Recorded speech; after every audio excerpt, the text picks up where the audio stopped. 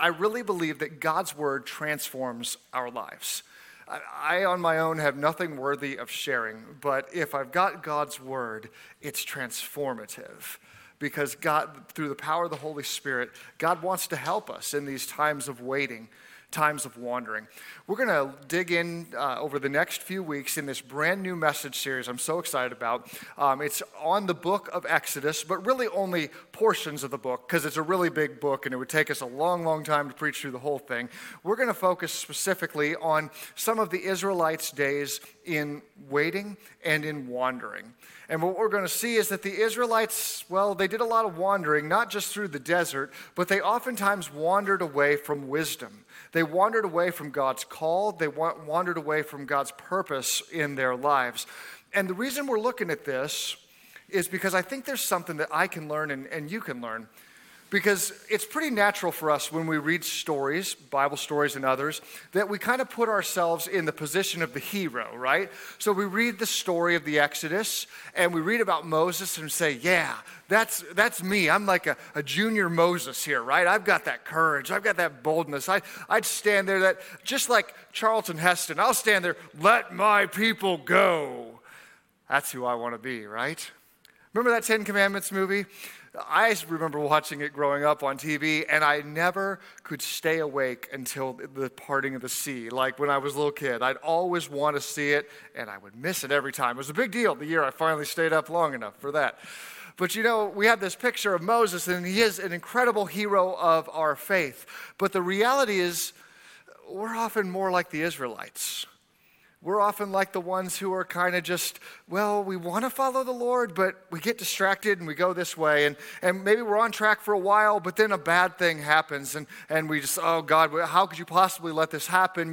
You must not be real. You must not be faithful. I want to go back to Egypt. I just want to go back where it was easy in slavery. I didn't have to worry about all this stuff. We do some of that. We do some of that. We want to revert back into our old sinful ways or our ways of us being on the throne instead of God being on the throne in our lives. We wander from wisdom as well. Today's story is about waiting on God. And this is an extreme example of waiting. It's probably the extreme example of waiting in the Bible. But don't let it miss you just because it's extreme, because I think it's very relevant to all of us. You see, the book of Exodus begins with God's people in a very bad place. They are in Egypt and they are enslaved. So let's back up the truck to see how did we get here. Well, God, hundreds and hundreds of years before, God had made covenant with a man named Abraham, his wife Sarah, and he promised that he was going to give them a child, give them a family, and that through their family, all the nations of the earth would be blessed. Now, that's a pretty tall order, right?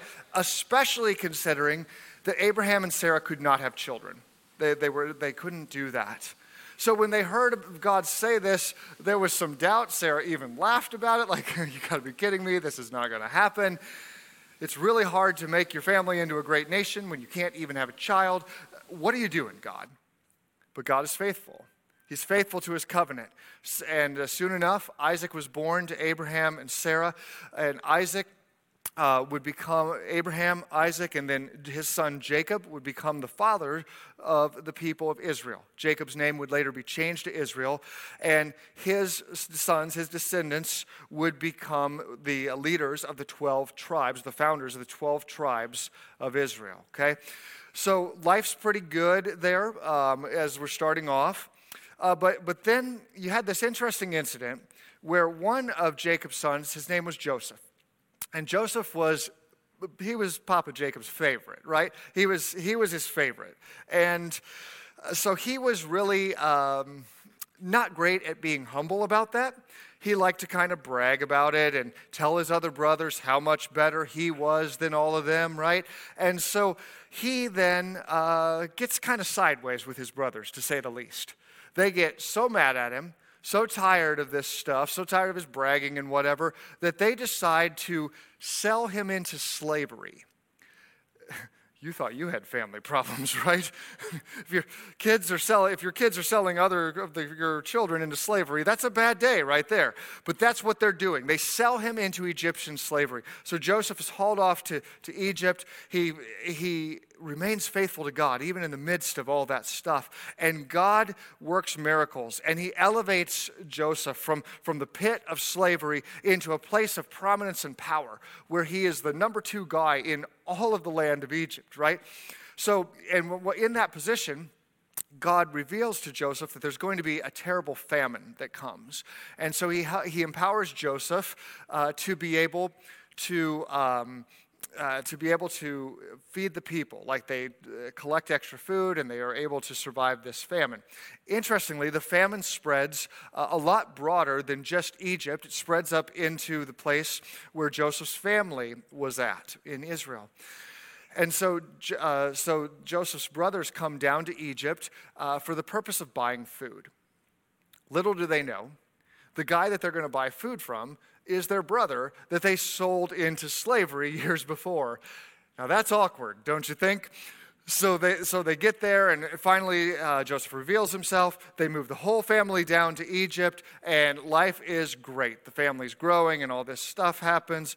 Jacob is he's buried there, and he says, "Please take my body someday back to Israel when we go back there." Well, a lot of time's going to pass between now and then. Why? Well, trouble arises. Exodus chapter 1, verse 5. In time, Joseph and all his brothers died, ending that entire generation. But their descendants, the Israelites, had many children and grandchildren. In fact, they multiplied so greatly that they became extremely powerful and filled the land. Eventually, a new king came to power in Egypt who knew nothing about Joseph or what he had done. He said to his people, "Look, the people of Israel outnumber us and are stronger than we are. We must make a plan to keep them from growing even more. Then they will escape from this country." So he makes a plan. Pharaoh chooses to enslave all the Israelites. Now, this is just evil. It's wrong. It wasn't the will of God. God is not for that. No person should attempt to own another person, to enslave them. It's evil. But yet Pharaoh does it. In his mind, he's turned a liability, these people of Israel, into an asset, right? Now they are working for him. They are building cities. They're farming. They're doing all these things to further the Egyptian economy. So in Pharaoh's mind, this is a win. And this continues generation after generation after generation. For over 400 years, God's people are enslaved. This is the same people to whom God had promised Abraham that he was going to bless the whole world through. God, this does not seem like we're on track right now. This does not seem like your plan is going to work out. It does not seem like you're faithful. Imagine what that would have been like. What did your dad do? He's a slave. What'd your grandpa do? He's a slave. Great-grandpa, slave. What are your kids going to be? You guessed it, slaves. Day after day, toiling in the desert sun, praying, "God, where are you? What are you doing?" Night after night, going to bed, hoping that maybe God would work a miracle because you believe that he's faithful to his promise. Imagine the pain, the difficulty, the wait. I don't know about you, but I hate waiting. I can be particularly impatient about a lot of dumb stuff. Let me tell you, you know what the worst one for me is? When you're driving along and in the light ahead of you, it turns yellow, and the person in front of you stops. Don't they know? Didn't they do driver's ed, right? Red means stop. Green means go. Yellow means step on it. We all know that. It's like, this could be 2 minutes of my day here, right? How ridiculous, right? I'm not good at waiting even on little things. And I bet it's probably not your favorite thing either. I mean, maybe some of you last week, you just stopped in and sat in your doctor's waiting room for an hour just to get the experience. It's a little weird, but maybe that's you. But for most of us, we don't do that kind of stuff because we hate to wait. The people were in a long-term wait. Why? Well, I can't fully explain everything that happens, but I tend to think that God allows this because God gives all of us free will, including powerful people like Pharaoh. In every situation, you and I, we have the opportunity to choose good or to choose evil. God has given us free will. I say, well, why did he do that? We often use it for bad. Well, we do. But we also often use it for good. But at the end of the day, God wants a people who choose to love him. And if you don't have free will, you can't choose to love. You have to have free will in order for that to happen. I mean, for example, when I pick up my phone and I tap the screen here, an app opens, right? And I don't at that moment look at my phone and say, oh, you really do love me, don't you? You did just what I asked. I love this phone. It's so great. No, it's a computer. It has no choice. There's no free will there. If it's working properly, it's got to do what I tell it to do. That's not who God wants us to be. God instead created us as free agents who have the ability to choose him or to reject him in every decision that we make. To choose the way of the Lord, to choose the way of holiness, or to reject it. We have this as a choice, and we have to decide how we are going to live. God holds humans accountable for our actions. We all are. Sometimes that accountability is seen here on this earth, but always it's seen in eternity. Hebrews chapter 9, verse 27. And just as each person is destined to die once, and after that comes the judgment, so also Christ was offered once and for all as a sacrifice to take away the sins of many people. He will come again, not to deal with our sins, but to bring salvation to all who are eagerly waiting on him. These are words, my friends, of both hope and judgment. We have this sin problem, every one of us, me, you, every human being. We've all sinned, we've all fallen short of God's glory. And for those of us who have put our trust in Jesus, our sins have been paid for. Like when Jesus went to the cross, he took your sin and my sin, the sins of the world, and he gave his perfect, innocent life so that our price would be paid. Wow, that's an incredible gift. It's the best gift ever. But again, God wants us, we are free will people. He wants us to choose him. So that gift is not forced upon you. That gift is offered to you. And you have to make the decision. Will I say yes and choose Jesus in my life? Or am I going to try to do this my own way? Because that doesn't end well. Because I can't fix my sin problem. My sin problem, it either gets addressed through Jesus Christ or it gets addressed eternally in separation from God in hell. That's not God's will. It's not God's desire for that to happen to any of us. And that's why he sent his son Jesus to give his life for the whole world, so that to all who call upon the name of the Lord can be saved. So the Israelites, they were suffering because of the selfishness, because of the fear, and because of the greed of some evil pharaohs who were harming them, who were enslaving them for over 400 years. All those prayers that went up, and yet we didn't see the fullness of it. We didn't see the answer we wanted to see. Have you ever experienced that? You pray to God and it feels like your prayers are like bouncing off of the ceiling, right? And you ask God, and when we ask God, I pray, I always want and I expect a yes. I pray in faith. We're supposed to do that. But that doesn't mean that I always get a yes. Sometimes God says yes. Sometimes God says no. Sometimes God says wait, which I tend to interpret as no, because I want it now. It's easy when we look back in hindsight to see some of the waitings as good times and good experiences that we needed to have. But it's really difficult when we're in the moment and we get that wait answer or we get that no answer. Because when we pray, we believe that what we're asking should be the right thing for us to have. Sometimes it is, maybe other times it's not. Sometimes we'll understand why, other times we may not. Sometimes as Americans, we get kind of a confused version of what the gospel really is. We take verses about God's goodness, which are absolutely true, but we try to apply them as like guarantees in every single situation, so that like if we are somehow faithful enough, we will never experience pain or difficulty or hardship. We won't get sick. Our kids won't be jerks. Our parents won't be jerks. Everything will work out great. We'll have all the money we need and more and all that stuff. We take it to a place where God never promised it. Just look at virtually every hero in the Bible. Virtually every one of them goes through suffering, through pain. Some of them even die because of their faith. They're martyrs. Yes, I believe that God absolutely wants the best for you, me, and all of us. I believe he wants to bless us and to prosper us, for our lives to be full of many great things. And that is our ultimate reality. Ultimately, that's what a faithful follower of Jesus receives. But that doesn't mean it always happens in my time frame, and it doesn't mean it always happens in its fullness here on this earth.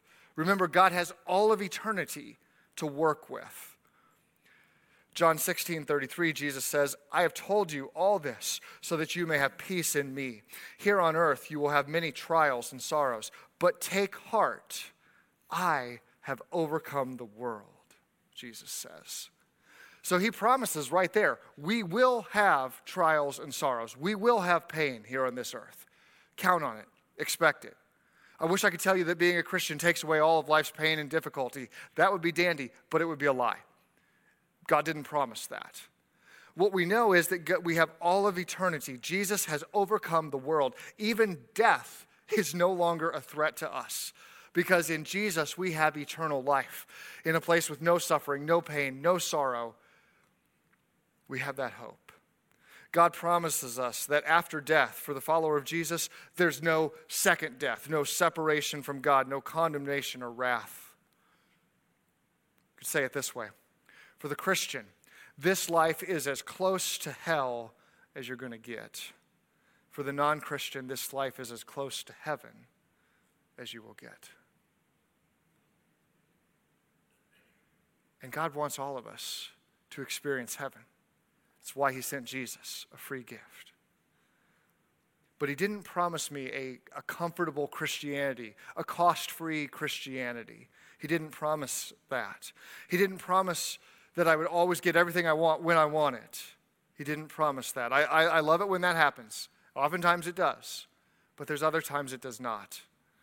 See, if I buy into this false version of faith, what I'm ultimately doing is building my house on the sand. And when the storms of life blow and the winds and the waves rage, that house isn't going to stand.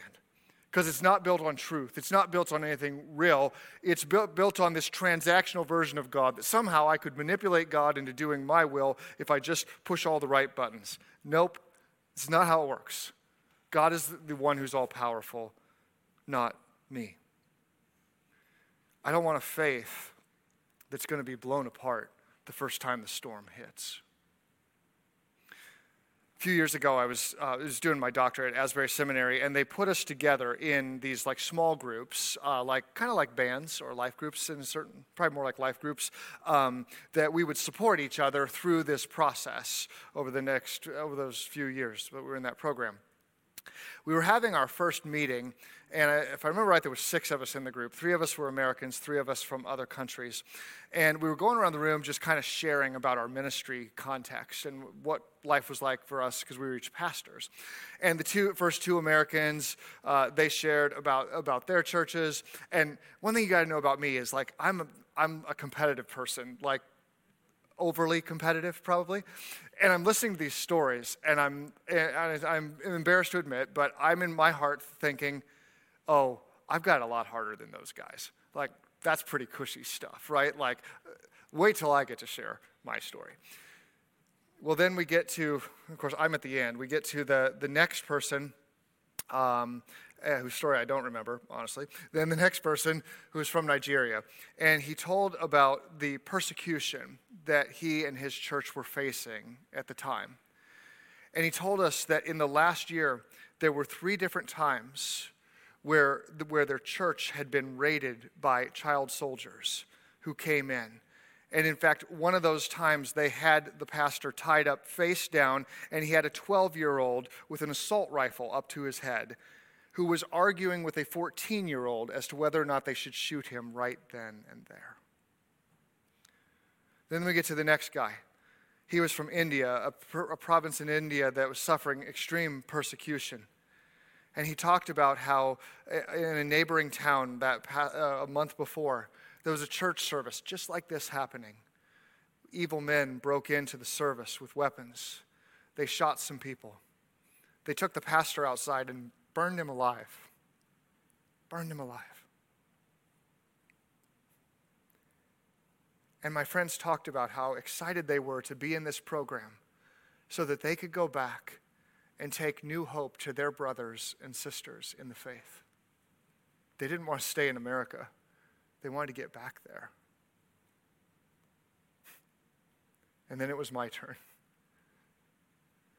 And all I could say is, I don't know why I have it so easy in life. I don't know why God has called me to the place he's called me. I get to serve people who are kind and loving. I don't know what it's like to have my life threatened. I don't even know what it's like to really miss a meal. And I was humbled by their faith. It doesn't mean that your struggles and mine are not real, because they're not to that extreme. But boy, it's easy to get the context messed up sometimes. It's easy to think that my problems are worse than everybody else, that my suffering, my hurts are worse than everybody else. And when we look at examples like the Israelites or like my friends there, we recognize that God moves and God works in all sorts of situations. And people can remain faithful to God through all sorts of difficulties. I'm always inspired to listen to the stories of faithful people because it strengthens my faith. The best chapter for that in the Bible is Hebrews chapter 11. Some call it the Hall of Faith. You should go home and read the whole thing today. I'm just going to read a portion of it to you. In an earlier part, it talks about Moses specifically and what a faithful hero that he was. Then it continues, and it's talking about a number of people just generally, these heroes of the faith. It says this: by faith, these people overthrew kingdoms, ruled with justice, and received what God had promised them. They shut the mouths of lions. They quenched the flames of fire, and they escaped death by the edge of the sword. Their weakness was turned to strength. They became strong in battle and put whole armies to flight. Women received their loved ones back again from the dead. I love it. I love it. That's exactly what I want. That's exactly what I want to see. These miracles and signs and wonders and God's power, it's real. I believe in that stuff. We've seen it here in this place. This is not just like folklore. This is reality. This is the work of the Holy Spirit. And it says here that God gave them what God had promised, and they experienced it. God, let it be so for us. I want that, and I believe in that. And I would also love it if that were the end of the chapter. I'm good ending right there. But here's the next word he says. But others were tortured, refusing to turn from God in order to be set free. They placed their hope in a better life after the resurrection. In other words, they had an eternal view. Some were jeered at, and their backs were cut open with whips. Others were chained in prison. Some died by stoning. Some were sawed in half. Others were killed by the sword. Some went about wearing skins of sheep and goats, destitute, oppressed, and mistreated. They were too good for this world, wandering over deserts and mountains, hiding in caves and holes in the ground. All these people earned a good reputation because of their faith, yet none of them received all that God promised. See the contrast? For God had something better in mind for us, so that they would not reach perfection without us. It's like their faith is an example to us today. They're receiving their perfect reward in heaven. And we can look at them and say, if people can stay faithful through that, certainly I could stay faithful. I could be patient. I could wait on the Lord too. Because I don't know that stuff. I don't want to know that stuff. I wish nobody knew that stuff. But what I know is that we serve a God who has all of eternity to right the wrongs of this world. That even the evil pharaohs, they meet justice when they meet the Lord. That those who were enslaved, that they can receive a reward, an eternity of freedom that was only made possible through Jesus Christ when he would give his life as a sacrifice for sins. How do you do with waiting? How are you doing with being patient and trusting the Lord? It's hard. It really is. And look, I want the easy, pain-free life as much as the next person. But the reality is I'm not going to always have it. You're probably not either. It's been said that it's not what we go through in life, it's what we grow through in life. And just because you're going through pain does not ensure that you're going to grow spiritually. It's not like an automatic connection here, right? We've got to seek the Lord in the place of pain. We've got to trust the Lord. We've got to continue to give ourselves to the Lord, to ask that he would help us to be faithful until this ends or until the end, if that's what it takes. That instead of trusting in some genie God, that if I push the right buttons, that he has to give me everything I want, I trust in a God whose ways are higher than mine. I trust in a God who I believe to be faithful. I trust in a God who I've experienced to be faithful. So even for impatient people like me, we can wait. We can trust in the Lord. Maybe you're waiting to get done with school, to be able to get out there into the things that God's calling you to. Maybe you're waiting to get married. You'd really love for that to happen, and you're waiting on God to send that right person. Or maybe you're waiting for a child. Or maybe you're waiting for another job or another opportunity. Maybe you're waiting for a healing. You're waiting for a relational reconciliation. You're waiting for whatever it is, something financial or something, whatever it may be. You're waiting. You're waiting. Can we be a people who are faithful in the midst of that wait? A people who trust God in it. Waiting on the Lord means learning to live with silence and tension sometimes. Waiting on the Lord means being faithful even on those days where everything is going south. Waiting on the Lord is being faithful to continue praying even when I don't see the answer that I wish I could see. But I believe he's always worthy of the wait, because his ways are higher than our ways. His promises are greater than what I could ever ask or imagine. 1 Corinthians 2:9, no eye has seen, no ear has heard, and no mind has imagined what God has prepared for those who serve him. Whatever it is you're waiting for, it's not as good as what God has promised. Whatever it is you're dreaming heaven is, it's not as good as what God has promised. Whatever it is, God is greater. His ways are higher. Your best days are ahead of you if you are living in God's time. They always are, because God's work draws us closer to himself, and we get to experience the kingdom of heaven right here, right now. You know, for the follower of Jesus, this life here on earth, it's as close to hell as we get. And for the person who's not a follower of Jesus, this life here on earth is as close to heaven as you're going to see. I challenge you, please say yes to Jesus, and please be faithful in that wait. He's worthy of it. His promises are true. I want to just give you just a few of them, just scratch the surface here. Isaiah 40:29, God gives power to the faint, and to him who has no might, he increases strength. Even youths shall grow faint and weary, and young men shall fall exhausted. But like we sang earlier, those who wait for the Lord shall renew their strength. They shall mount up with wings like eagles. They shall run and not be weary. They shall walk and not faint. Hear that, person who's ready to throw in the towel. Hear that if you're here and you think you've had all the waiting you can handle. God is not done with you yet. God is not giving up on you. God is not ignoring you. No, God will be faithful.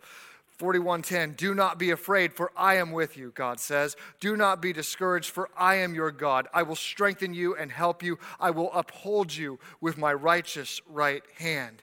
Even the book of Lamentations gets on board with this. God is faithful to those who depend on him, to those who search for him. So it is good to wait quietly for salvation from the Lord. And finally from Jesus, be sure of this, I am with you always, even to the very end of the age. That's Jesus' promise. He's worth the wait. His ways are worth the wait. I want to challenge you this week to do something, maybe even later this afternoon. Grab a sheet of paper, sit down at your computer, and make 2 lists. In the first list, I want you to list those things that you're waiting on the Lord for right now. Maybe you've given up hope. Maybe you've gotten tired of praying. Maybe you're seeking God faithfully, whatever it may be, those things that you're waiting on the Lord for now. Just write them out. And in the other list, the second list, I want you to think backwards and remember times where you waited on God, where you prayed and it seemed like God wasn't listening, or something you got a no or a wait answer and it seemed so wrong, but now you understand why. Write down those times of God's faithfulness. And pray and ask God that he would help you to have faith in him for the future because who he's been to you throughout your life. God's faithfulness yesterday is the greatest indicator of God's faithfulness today and tomorrow because God never changes. So God, here we are. We're waiting on you. We're a people who desperately need you, desperately seek you, who can't do life without you, who need the power of your Holy Spirit to lead and guide us. God, I pray that through the power of your Spirit, you would touch us today. For the one who's ready to give up or for the one who's just early in the waiting process, God, would you give us the strength to wait on you? Would you give us the courage to stay in the ring? Would you give us the courage to continue this fight of faith that we may seek you and seek your approval and your honor only? We don't want the approval of man. We want the approval of you, God. Help us to be faithful in all things, for you are faithful to us. God, we love you so very, very much. And we pray all of this in Jesus' holy name. Amen.